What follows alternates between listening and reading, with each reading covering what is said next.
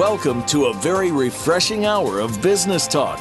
This is Game-Changing HR Leaders, presented by SAP and America's SAP Users Group. The best-run businesses run SAP. You'll hear from the innovators who know how to use game-changing technologies and business strategies to transform industries. And importantly, they will discuss how these technologies and strategies can shake up the status quo in your company's future and help your organization move in exciting new directions. Now, here's your host and moderator, Bonnie D. Graham. Welcome and welcome. Those of you who follow all of our Game Changer shows know when I say two welcomes, that means two guests. When I say three, that's three. When I say so on and on. So welcome and welcome. If you want to run with the Game Changers, I promise you're in the right place. What an exciting show we have for you today. What's the buzz? Are you ready to hire C-3PO and R2-D2? Scratching your head? You might not be able to because somebody else might already have put them on the payroll. What is she talking about? Let's get started. Trying to emerge from behind the unexpectedly strong curve of the growth of the contingent workforce. HR and HR technology have been playing catch up for how long? Over a decade. That's 10 long years trying to figure out why didn't they know it was coming? Well, the speed of change that brought us what we're calling the gig economy. You know, you work part-time here, you work sometime there, you're a consultant, you come in for seasonal, whatever it is. That speed is nothing when compared to the speed at which autonomous robots are becoming a part of your workforce. If they're not there yet, I think you better look out the back door or the front window because I think they're waiting in line. They're here, they're real, and they're not going away anytime soon. What does this mean for HR? Well, a lot. It means HR now has to adapt many of its processes now, right now, this very moment, to accommodate these non-human workers. But how do they do it? Which processes do they have to look at? How fast does it have to come? How comprehensive? What's the real difference between these processes for the humanoid workers and the robot non-human workers? A lot of questions on the table. We have two experts here today who are going to help take us through whatever it is we're looking at, this minefield, perhaps manning, womaning by robots, joining us side by side in the workforce. As if it isn't enough that we already have 5 generations of humans, we now have non-humans. So there. First up on the panel, I'm pleased to welcome a newcomer to Game Changers Radio. She is Naomi Bloom, a managing partner at Bloom and Wallace. And Naomi sent me a quote for her opening in her very own words, and they are profound. Naomi says, HR cannot afford to miss the boat on the growth in size and importance of the robotic workforce. There, she put it right out for us. Naomi Bloom, welcome. How are you? I'm very well, and thank you for including me. Well, we are delighted to have you. We'll get into a little bit of your background later. But Naomi, tell me, why did HR miss the curve with the contingent workforce? And do they know, or are people tuning in today, Naomi, just now finding out that robots are here and they might have to put them to work? What do you observe? I think they missed the contingent workforce because they didn't want to see it. When I started working, the average person had a full-time job. It was fairly continuous. Often they stayed with one company for much of their career, and it was called personnel management. In those days, we had contingent workers, but they were onesie here and twosie there. They weren't part of the strategic workforce management decisions. They were individual manager decisions, and maybe a little procurement involvement. It wasn't a big deal, but it started to be a big deal much more than 20 years ago, and it took about 10 years before HR kind of woke up and said, I think we have to deal with this. So, who in HR first started to deal with this? Is there one person, one company, one region, one country, Naomi? Did somebody wake up one day and say, OMG, look at how many people we have coming in and out of this revolving door. They're not here full time. We better take notice. The U.S. was really in front of this because okay. As a more capitalist of the developed economies, it's a lot easier to use contingent workers than it was in many European countries and others. The first real notice of this was compliance. There started to be compliance issues. We started to have contingent workers having altercations with regular workers. We started to have labor unions putting up a fuss, and understandably so. So there started to be some grinching of the gears as contingent workers were beginning to, take the kinds of positions that otherwise were filled with long-term regular employees. Naomi, tell me something. When I was looking, I'm a former programmer analyst from way back in the day. You and I are probably somewhere along that back in the day time frame, I think. I don't know where Sherryanne is in this. She keeps telling me she's close to my age. She's a boomer, but I don't believe her. Not at all.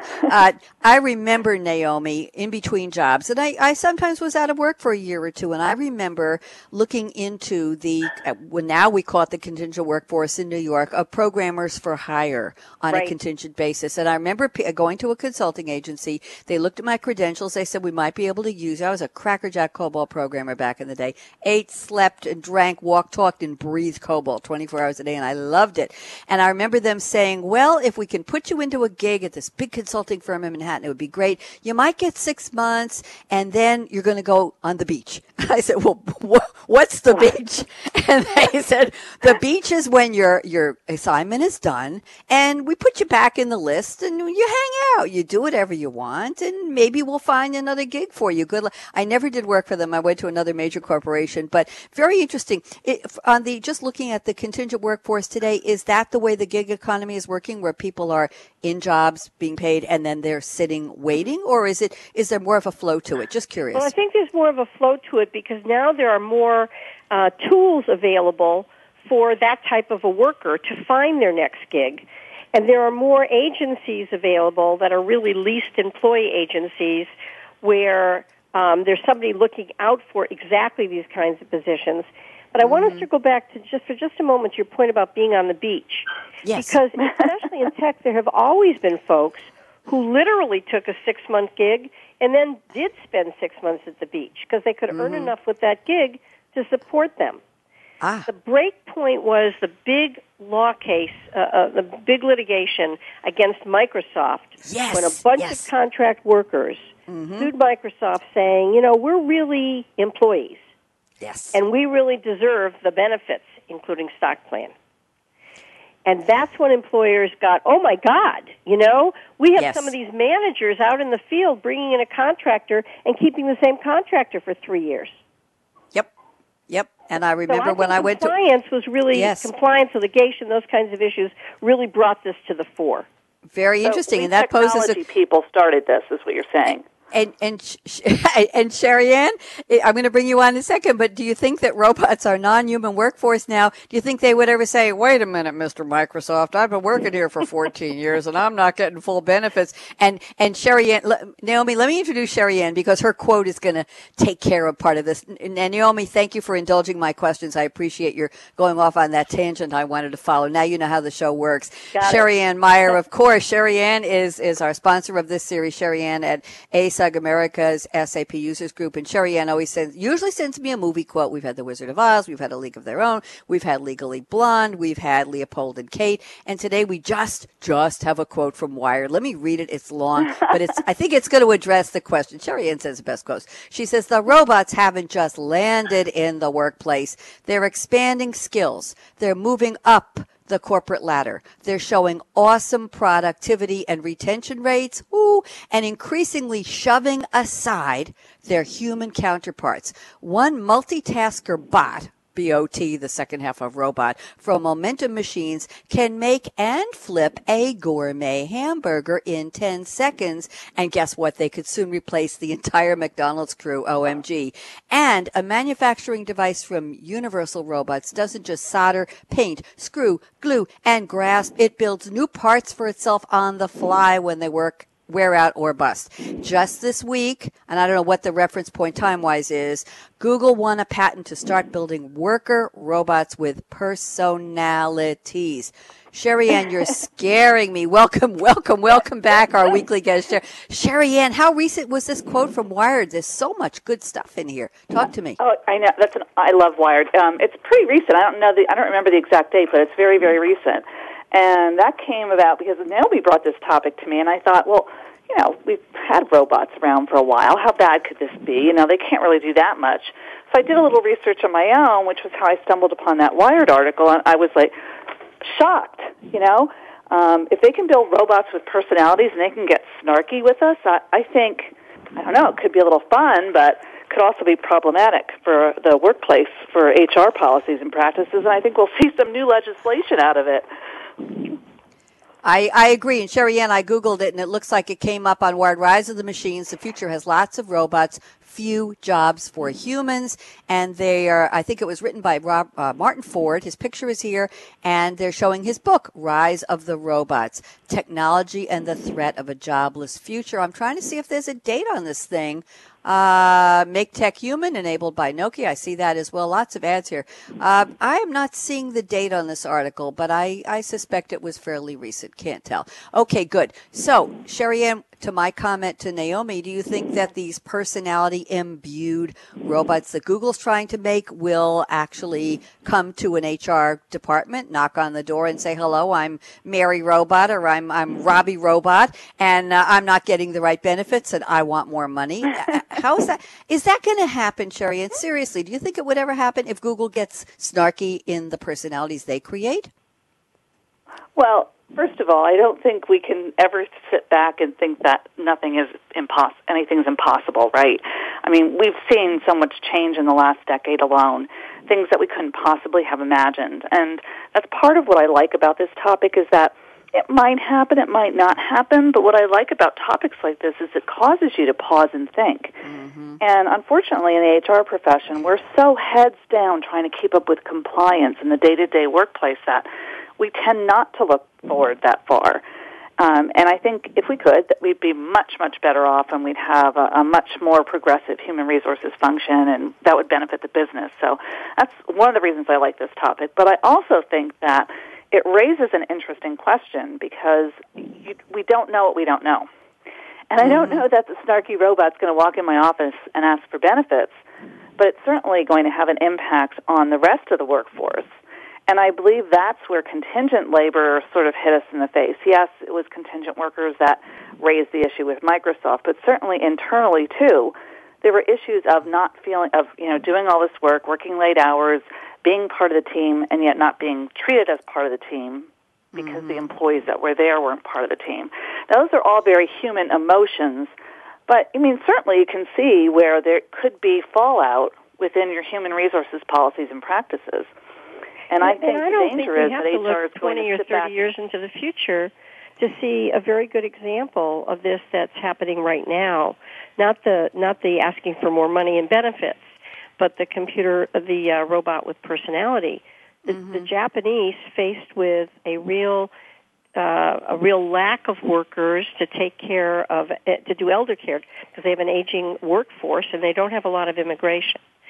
They have developed some robots that are specifically targeted at elder care, and they're cuter than hell, and they do have some personality, maybe not sophisticated personality, but they absolutely interact in a way that feels okay. And, that type of worker working alongside or on a team with human workers, let's say in an elder care facility of some kind, begins to feel like, another member of the team. Yep. I'm trying to remember the name of the movie. Was the movie Her? Was that the one where Scarlett Johansson was the voice?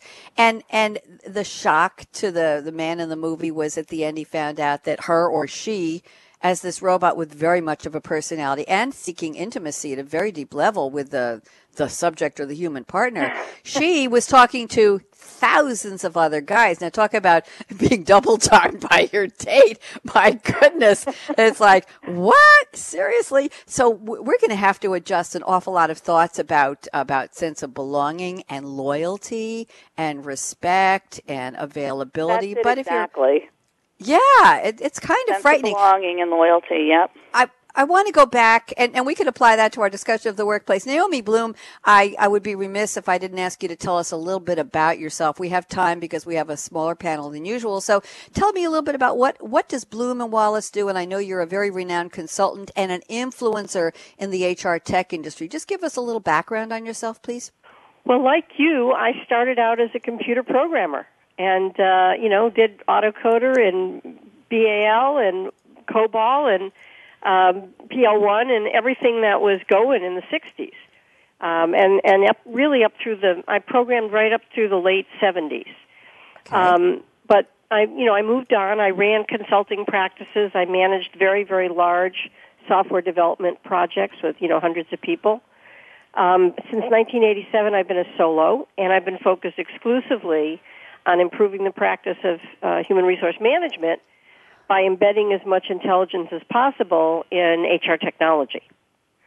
And that really stems from a concern from my early career, but it's just as true today, that while we have some really strategic, forward-looking HR professionals, we don't have enough of those to go around.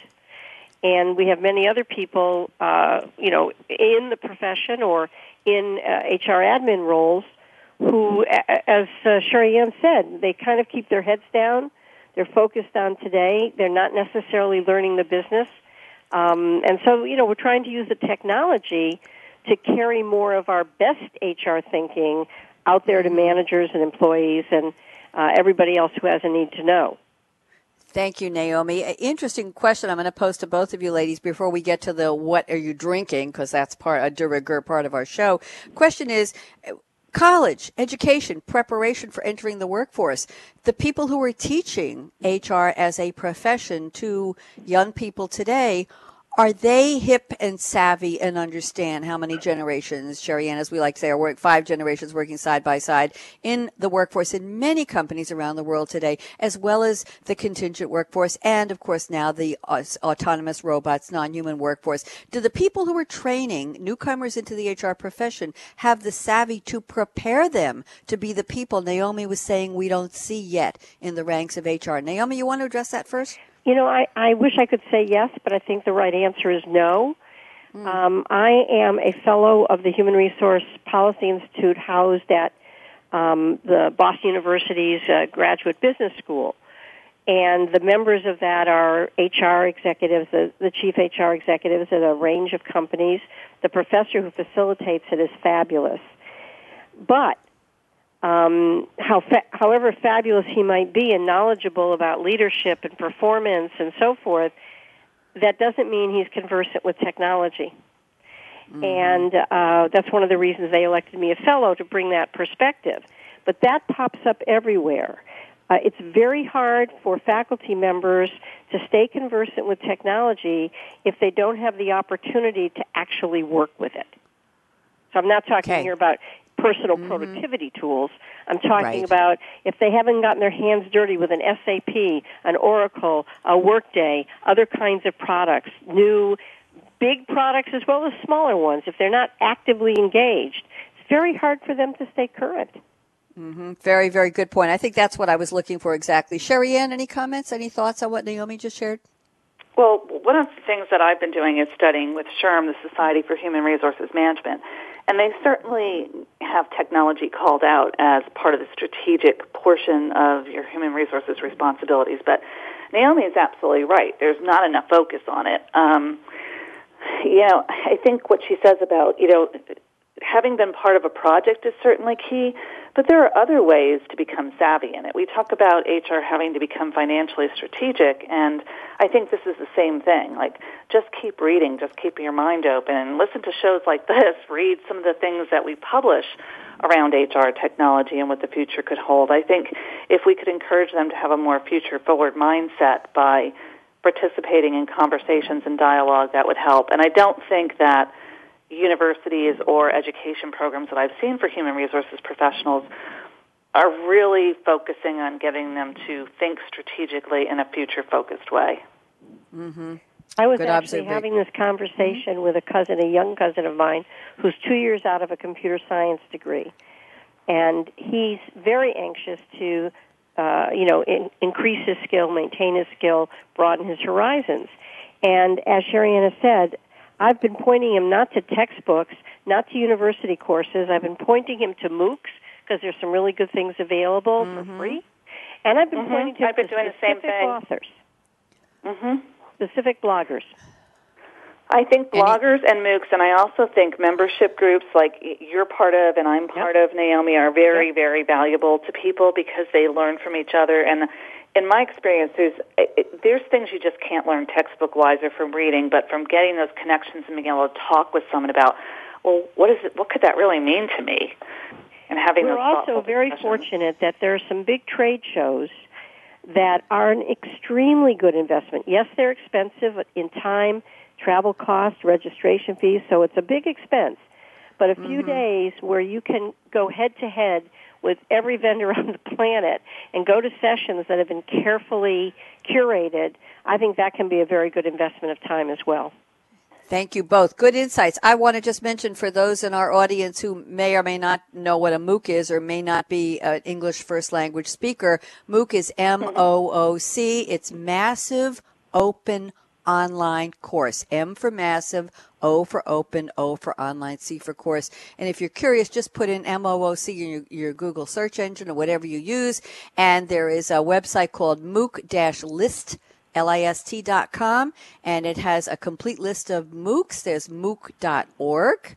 There is MOOConMOOCs.org. There is MOOCMOOC.com. I said it sound like something out in the field. MOOC. Anyway, enough. So if you're looking to find out, and I'm going to make a New Year's resolution early, Naomi and Sherryanne, I'm going to take a MOOC in January. I'll find something that appeals to me. I don't know what, but I'll find something because I want to experience it too. Guess what? It's time for us almost to take a break. Naomi Bloom, I warned you on the prep call. I'm going to ask you, my friend, what are you drinking right now during the show, or what are you planning to drink when we're off the air? Talk to me.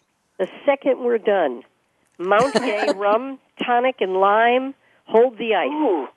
Oh, say that again. I want to hear that one more time. Yeah, Mount Gay rum. It's a wonderful Bajan rum. The sailors, universal sailors drink with tonic and lime and no ice. Wow, that sounds good. I just looked it up in mountgayrum.com. You can see everything you want to know here. There's Eclipse, there's Extra Old, there's Black Barrel, there's all kinds of, and Mount Gay Rum Distilleries is based in, of course, Barbados. That's important. Yes. If you stress me out completely, I'll have to go for one of the more expensive ones, but normally I drink Eclipse. Oh, I found it here. Isn't it interesting? I warned you, I think, that I like to do lookups while we're on the air, and this was one of the more fun ones. Sherryanne, I don't know if you can match that for excitement and exoticness of the drink, but try. I really can't. It's a rainy, drizzly, dreary day here in Pennsylvania, and I came right home and popped in some salted caramel hot chocolate in the Keurig, so that's what I'm sipping on. Oh, that sounds good. And Naomi doesn't know me well. Sherryanne does. I'm just having a cool, clear drink of water in a nice glass mug. My straw is green today for money and prosperity and all those good things for the new year. And Naomi, they don't let me have caffeine on radio show days, and today is a doubleheader day, so therefore it's just water, and I'm feeling good about it. So what choice do I have? Anyway, ladies, we're going to take a break and give you both a chance to wet your whistle on something. Naomi, no rum for you till after the show. Exactly. And we're going to see what's happening with C-3PO and R2-D2. Our topic today is it's not all about employees. We're going to find out more about that. You're listening to Game Changing HR Leaders Radio, presented by SAP and ASUG, America's SAP Users Group. My very special guests today. They're chatty, they're smart, they're savvy, and we're learning a lot already. Naomi Bloom, managing partner at Bloom & Wallace, and of course Sherryanne Meyer, the all caps, Sherry, we're changing it to all caps, the expert for human resources, business processes, and technology at ASUG. I'm Bonnie D. Graham, and I plan to be after the break, unless Naomi hijacks me and forces me to have some rum. I don't know what's going to happen. We're just going to say, don't even think of touching that mouse, that app, that dial. Justin, out.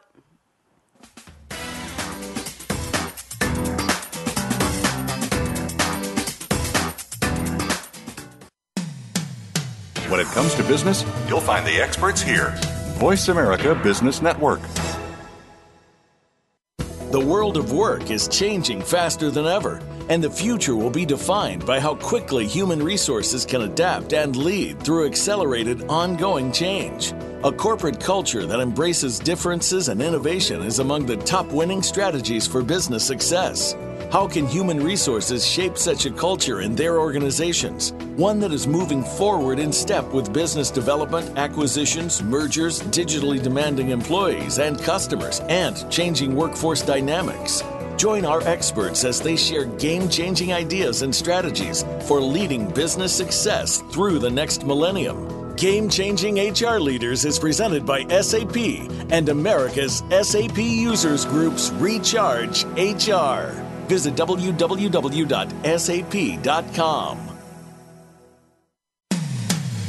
When it comes to business, you'll find the experts here. Voice America Business Network.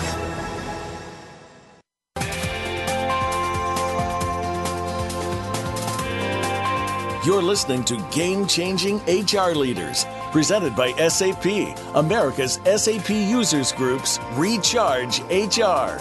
Email your comments and questions to bonnie.d.graham@sap.com. And you're invited to tweet during and after the live show at Twitter, #SAPRadio. Now, let's get back to Game-Changing HR Leaders.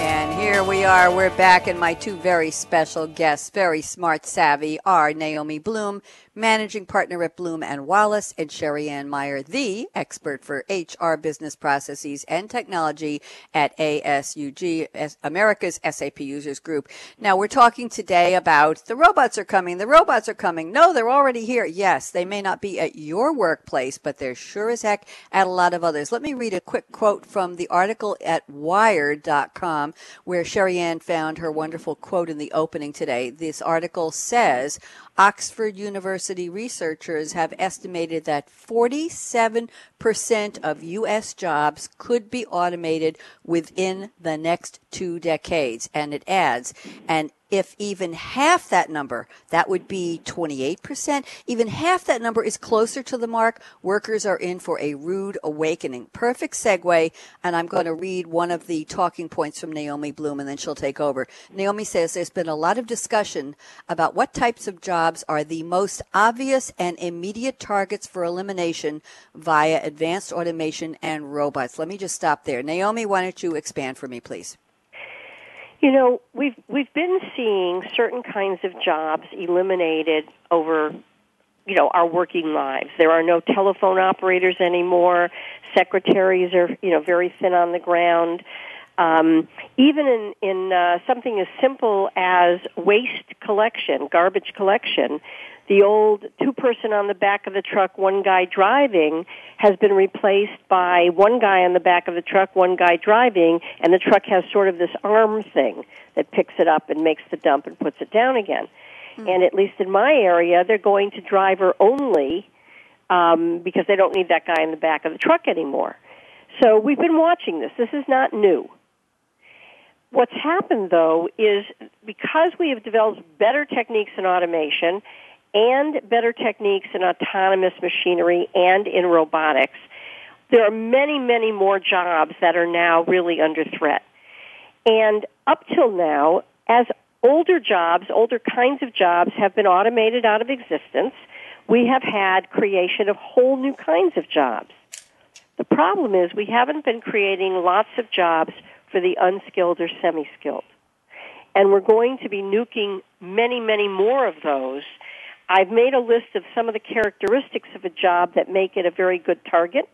Mm-hmm. So for robots, and I'm talking now about humanoid robots, if there are repetitive movements, so picking things off a shelf in a warehouse, rolling an elderly person side to side in their bed to prevent bed sores. Mm-hmm. If the work is being done in a tough environment, an environment that is tough environmentally, or because people are screaming at you all the time, or bad climate conditions and so forth. If the decision-making is algorithmic in nature and can be easily codified, doesn't require human abstract judgment. Mm-hmm. And also, if the nature of the work is such that whether it's good work, fun work, or tough work, if there's a shortage of people able and willing to do it at the right price point, these are great targets for robotics. Thank you, Naomi. I'm looking while you're speaking at, I Googled this again and I found a wonderful article with some graphs, beautiful charts at theatlantic.com in their archive from 2014. What jobs will the robots take? And there's a color-coded chart here. Probability, they just simply call it, and I think this is to not hurt anybody's feelings, the probability of computerization. And they start with at the lowest end management, business, and financial. And then somewhere in the middle, sales and related. They've got farming, fishery, forestry, production, transportation, material moving, education, legal, community service, arts and media. I don't know how you put robots in arts, computer engineering and science, service jobs, office and admin. You mentioned that, Naomi, and construction and extraction. So very interesting if anybody wants to Google it. Sherryanne, I'd love to hear your comments on Naomi's profile of where robots might hit hardest in the workforce. Well, she's absolutely spot on. I just came back from a trip, and the restaurants now in the airports have iPads in them. You place your order on there. It cuts down on wait staff. Place your order, pay, put your tip in. Everything's taken care of there. Your food's delivered, and that's it. You leave. So think about the time that saves the traveler and in the airport, but also the amount of staff that saves. You go into places like Wawa. They all have touch screens to order on. In fact, I'm kind of surprised actually that McDonald's hasn't turned to touch screens yet to order on. But you're absolutely right in that one of the things that I've noticed is that, when we first started outsourcing tech, Naomi, I started thinking, everyone started saying the best place to be is in the service industries because they're never going to be able to outsource someone cooking your sandwich and handing it to you, right? But in fact, the robots are coming in and taking the place of that too. So yeah, you're absolutely targeting the semi-skilled workers and those types of things that their jobs will be replaced. That is a little scary. Coming out of college today, even with a bachelor's degree, it's tough to find a job. But not having anything, just having that high school diploma could get increasingly difficult. I'm not sure. I'm a little worried about our kids' futures I think there's and where they're going to work. Much higher order jobs. So, for example, if you go back 15 years, 20 years, when you had your mammogram done, 2 different radiologists read the mammogram. They read it separately, and if there was any difference in the read, they worked that through. And then that second read was offshored. Actually, the first read was offshored with digital mammographies. That first read was offshored in many cases to India, and a qualified radiologist there read it. Someone in the U.S. read it. They worked out any differences. Then the digitized data was put through algorithmic processing, and they had 3 reads: a computer-based read, somebody offshore, somebody here, work out the differences. That offshore read is disappearing because there's no need for it. The computer is doing it just as well, if not better.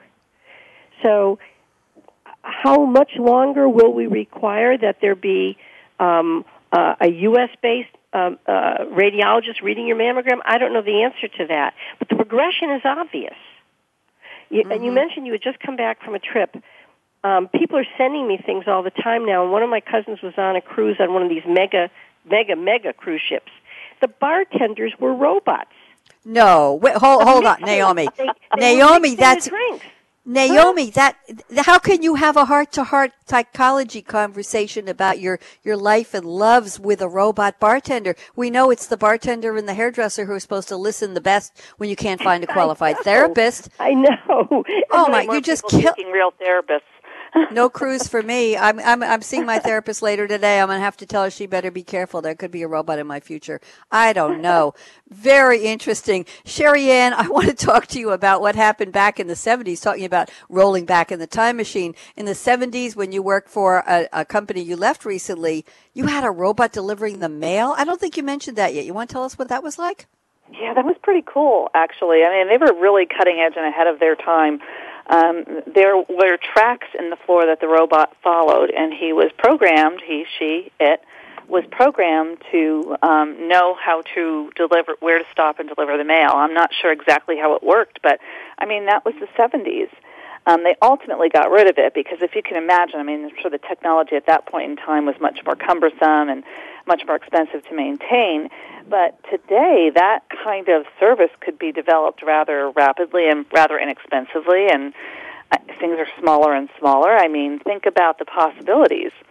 So I thought that was an interesting story. I thought, that was pretty cool when I got hired there. And also, the cool thing about it was I thought, what a cool company to work for. So I can imagine that some companies will even do that, will even employ robots just to, have that appearance of we're high tech, we're progressive, and they'll invest the money in that, just as they're investing in mobile devices to have the appearance of being on the cutting edge. I also saw another thing recently where, and somebody at the company I worked for developed one of these where it's a very simple robot that walks around with an iPad, but the beauty of it is if you have kids that have to be at home and be homeschooled because they have serious illnesses, they can participate in the classroom through this iPad-like robot and cameras, so they can see what's going on in the classroom and have their virtual participation in the classroom through this robot. Very interesting. And go ahead, Naomi. I'm sorry. No, you go ahead. I'll wait. I was going to say one of the companies that I worked for was Suncor up in Canada, and they were they're a major from involved in the drilling for oil or the creation of oil extracts from sand, from oil sands. And where this work gets done is way up in the far north, in the back of Beyond. It was always a problem to get folks to go up there. It was extremely expensive in terms of both salaries and benefits, but also they had to provide housing. I mean, there was nothing there. And so firms like that, and some of the big mining companies operating in the wilds of Australia, et cetera, they have long been working on autonomous vehicles because they have these humongous vehicles they use to both extract and then to carry the ore. And being able to have the driver located 1,000 miles away, living in a wonderful setting, and behaving as though he's a drone operator. When we do drones for military purposes, the drone operator is sitting somewhere quite comfortably, well out of the combat zone. The same thing can be done with autonomous vehicles, and one operator can handle many of them. And eventually, whether we need operators or not, sort of a moot point. Think about airplanes. Today, the pilots, the human pilots, fly that plane through takeoff and landing, but everything in between is autopilot. Mm-hmm. That's true. And I want to mention to both of you, several years ago, I was invited to take a tour of a New York Times printing plant in Whitestone, Queens. And I just looked it up, and there's an article somebody wrote on a field trip blog. I'm not sure why, but they go through great detail. It's off the Whitestone Expressway, which is on the way very near LaGuardia Airport in Queens, about 20 minutes from where I live. And there were robots. And Sherryanne, you mentioned tracks, I think, in the floor. The robots are moving humongous reams of paper to the printing presses, and the tracks in the floor are all computerized, and some kind of a machine controller or traffic director, if you will, tells which robot, which bolt of paper for which system to pick up and move. And we had to wait. This was years ago. We had to wait sometimes for the robots to be moving their cargo of these huge bolts of paper across the floor. It was like you needed a traffic cop to say, robot number 1 going to printing press number 493. And there it was. So it's not new at all. It was just fascinating. It had to be at least 10, 15 years ago. Has either one of you ever seen that in a factory setting? I have. Some of that. Not in a printing plant, but if you look at the Amazon distribution centers, right? There's not a lot of people running around, and there's a tremendous amount of stuff being moved. Yep. Right. And you think about it, it's not just the labor that they're saving, but those types of jobs are very prone to injury. And so they're avoiding a whole lot of lost time accidents, workers' comp claims, health claims. It goes on and on. No one gets sick. Right. No one gets pregnant. No one wants vacation. No one complains about overtime. It's the perfect world. Now, wait a minute, Naomi. Naomi, hold on. Maintenance. Hold on. If Google is putting personalities into new robots and they're patenting it, there might be little robot babies down the line. I don't want to shock anybody, but it's remotely possible, but I don't want to get into the biology of robot procreating. Let's not go there. Sherryanne, I want to move into what is HR supposed to do? What do you say? We have 12 humans and 3 robots. Everybody come to a conference room and we're going to have a meeting talking about our holiday party. Do you invite them? Do you say to them, we're going to be taking an online learning class? Robots sit in the back row and we'll plug you in. How do you include them? Or are they separate. What if they end up knowing more and more efficiently than the human workers, and the humans are looking at, hey, somebody go get Mary Robot. She's not going to make it till Sunday. She's taking my job. How does that work? The human emotion, and how does HR address this? Sherry, let's start it with you, and then we'll get Naomi's 2 cents in here. Go ahead. You're raising some very interesting points. I mean, there's the human emotion side of it. Yeah. But certainly you have to think about just not even the human emotion side of it, but there's scheduling to be taken care of. You want them to be treated as equals, quote-unquote equals, right? Which means they have to continue to be, quote-unquote, trained, educated, i.e. updated. It's not like you bring these robots in and nobody ever pays attention to them again. There's work to be done around that. So there's another type of job to be managed or another type of skill set to manage a robot. I don't know. But and I think that eventually they will have feelings that will have to be dealt with and perhaps reprogrammed to the job. I mean, can you imagine, you've got a robot today who's picking up paper and delivering it around the warehouse, and, tomorrow you tell them, well, you know what, we have a new robot that can lift more stacks of paper than you can, so we don't need you to do that job anymore. What happens? Does he get upset? Naomi, what do you think? I think long before we have to deal with the emotionally debilitated robot, we have to deal with the emotionally debilitated employee.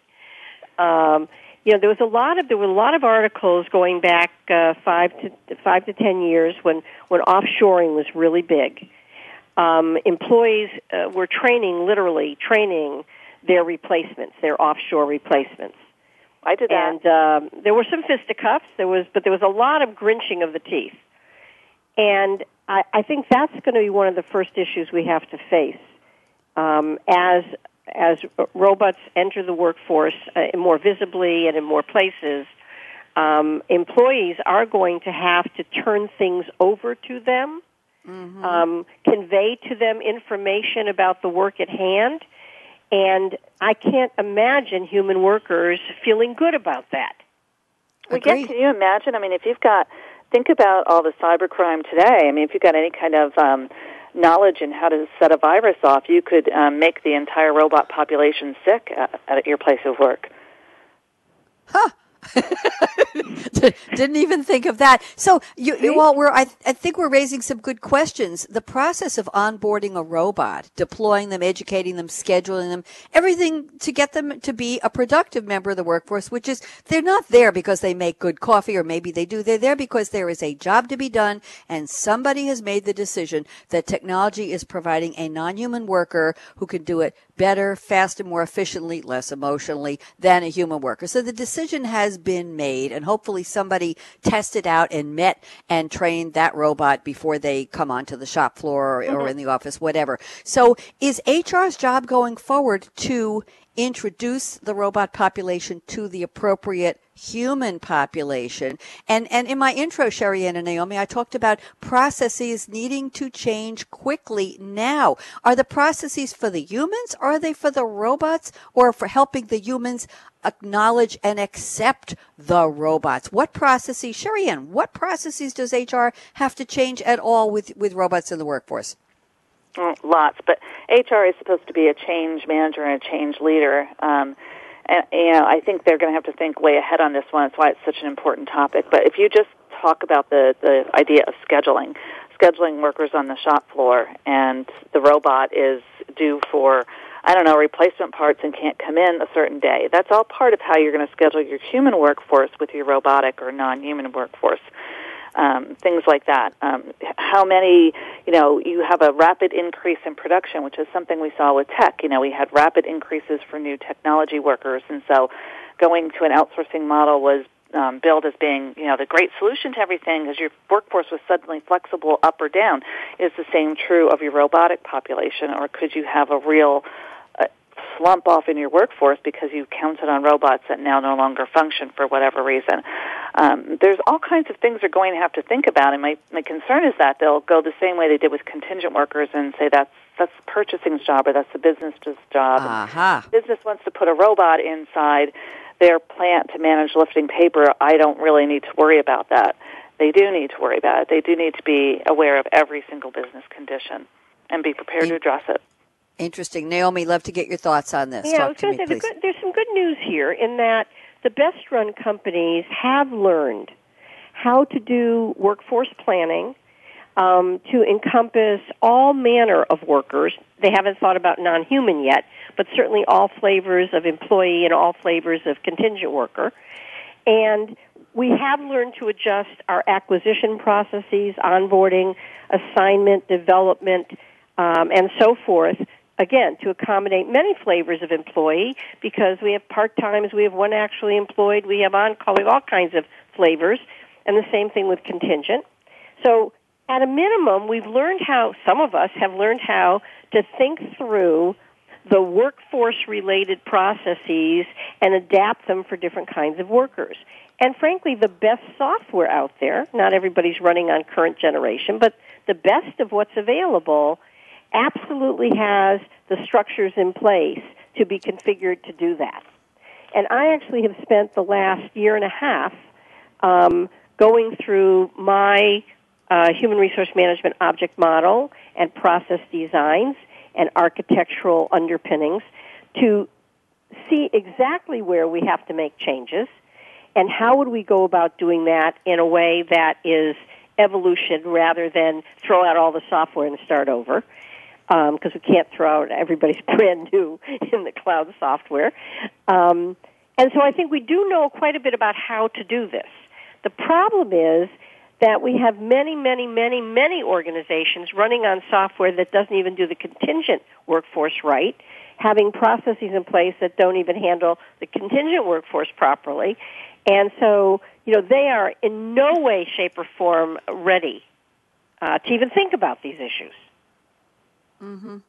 Right, you're absolutely right. I mean, the possibilities exist. It's whether or not the people in the business areas are paying attention enough to be prepared for that.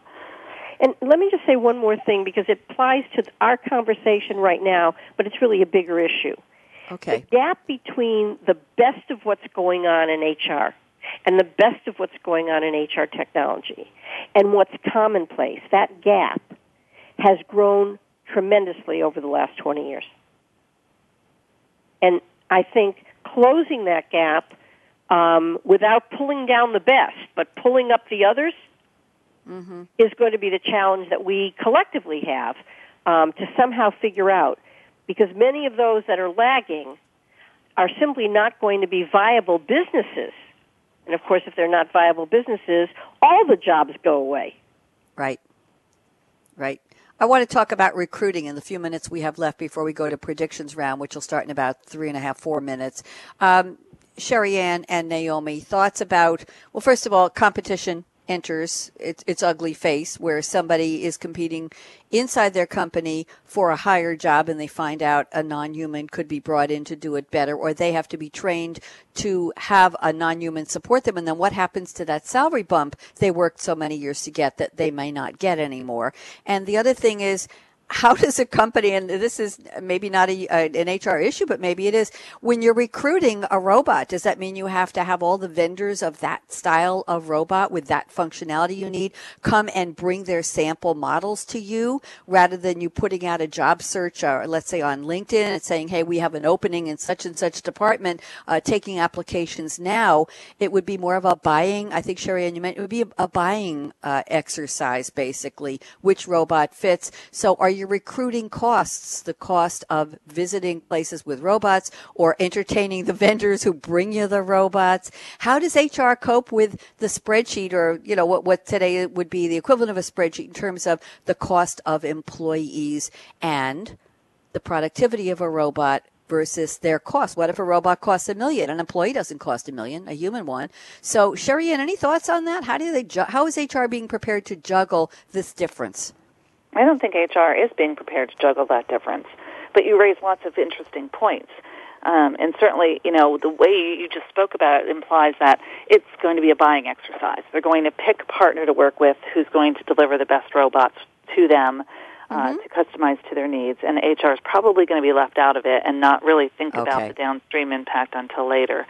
But that's why it's important to have these discussions, because HR should be at the table. HR should understand. When you talk about a robot costs $1 million perhaps, and does that replace one employee, I don't know. It depends on how much that robot can do.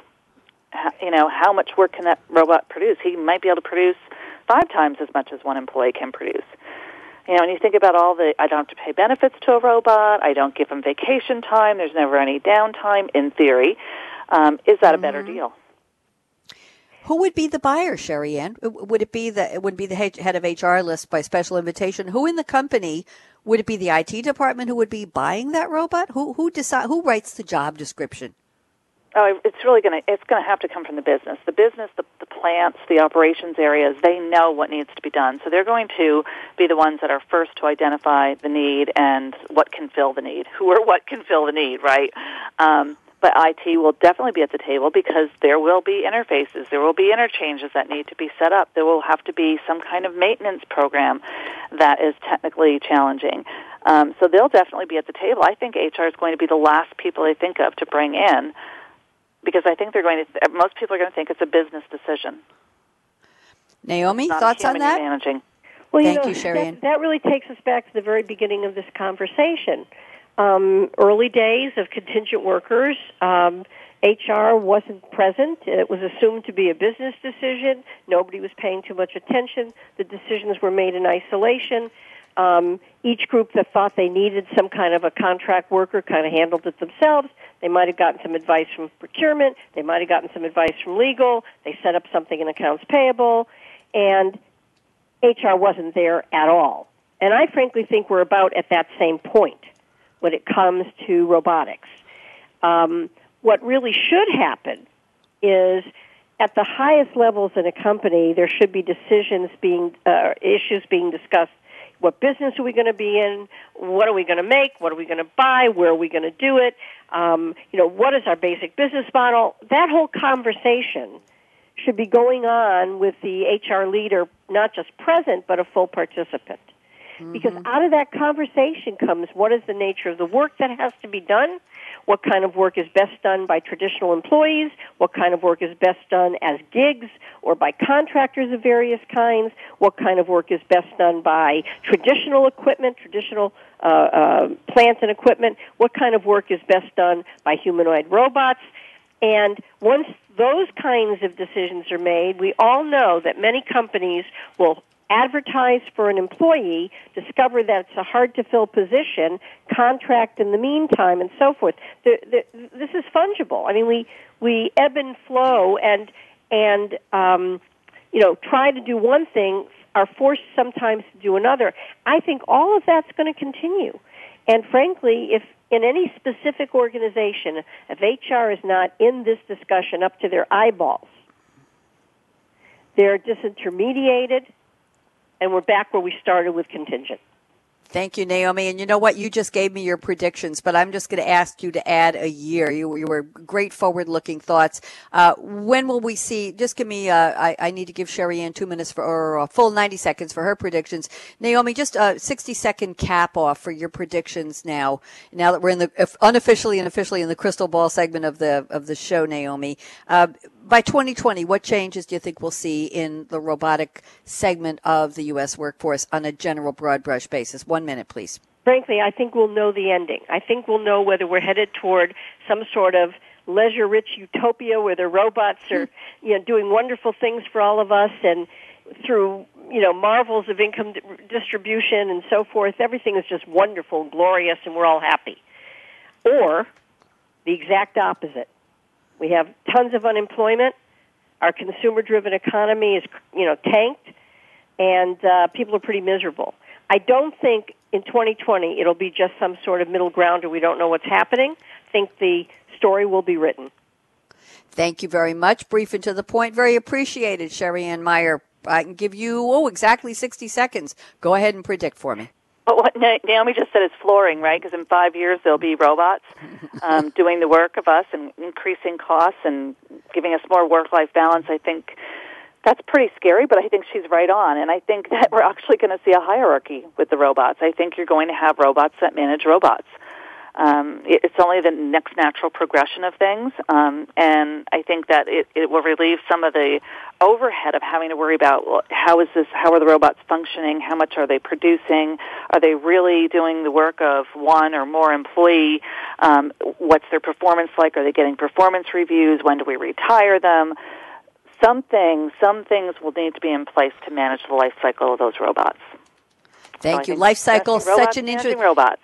Sherryanne, such an interesting word. You said life cycle. I'll just let that one sit on the table. I want to do a special thank you. I caught that. I want to do a special thank you. Naomi Bloom, such a pleasure having you join us today. I hope you enjoyed yourself, and I wish you a very happy holiday season. Sherryanne Meyer, what can I say? Always great working with you. And Little Birdie tells me you're renewing this series, so send me all the paperwork today, tomorrow, please, and we'll get everything rolling, and we'll come back with a lot more, a whole new season of game-changing HR leaders in 2016.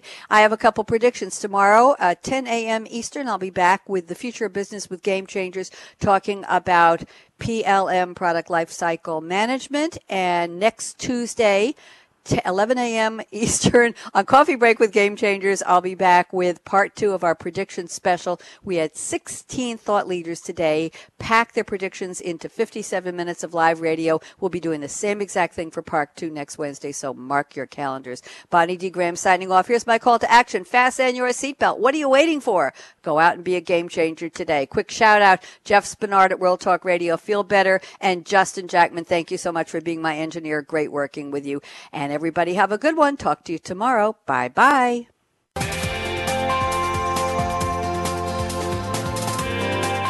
Thank you for tuning in to Game Changing HR Leaders, presented by SAP and America's SAP Users Group. The best run businesses run SAP and run simple. Tweet your questions and comments to hashtag SAPRADIO and Twitter handle RECHARGEHR.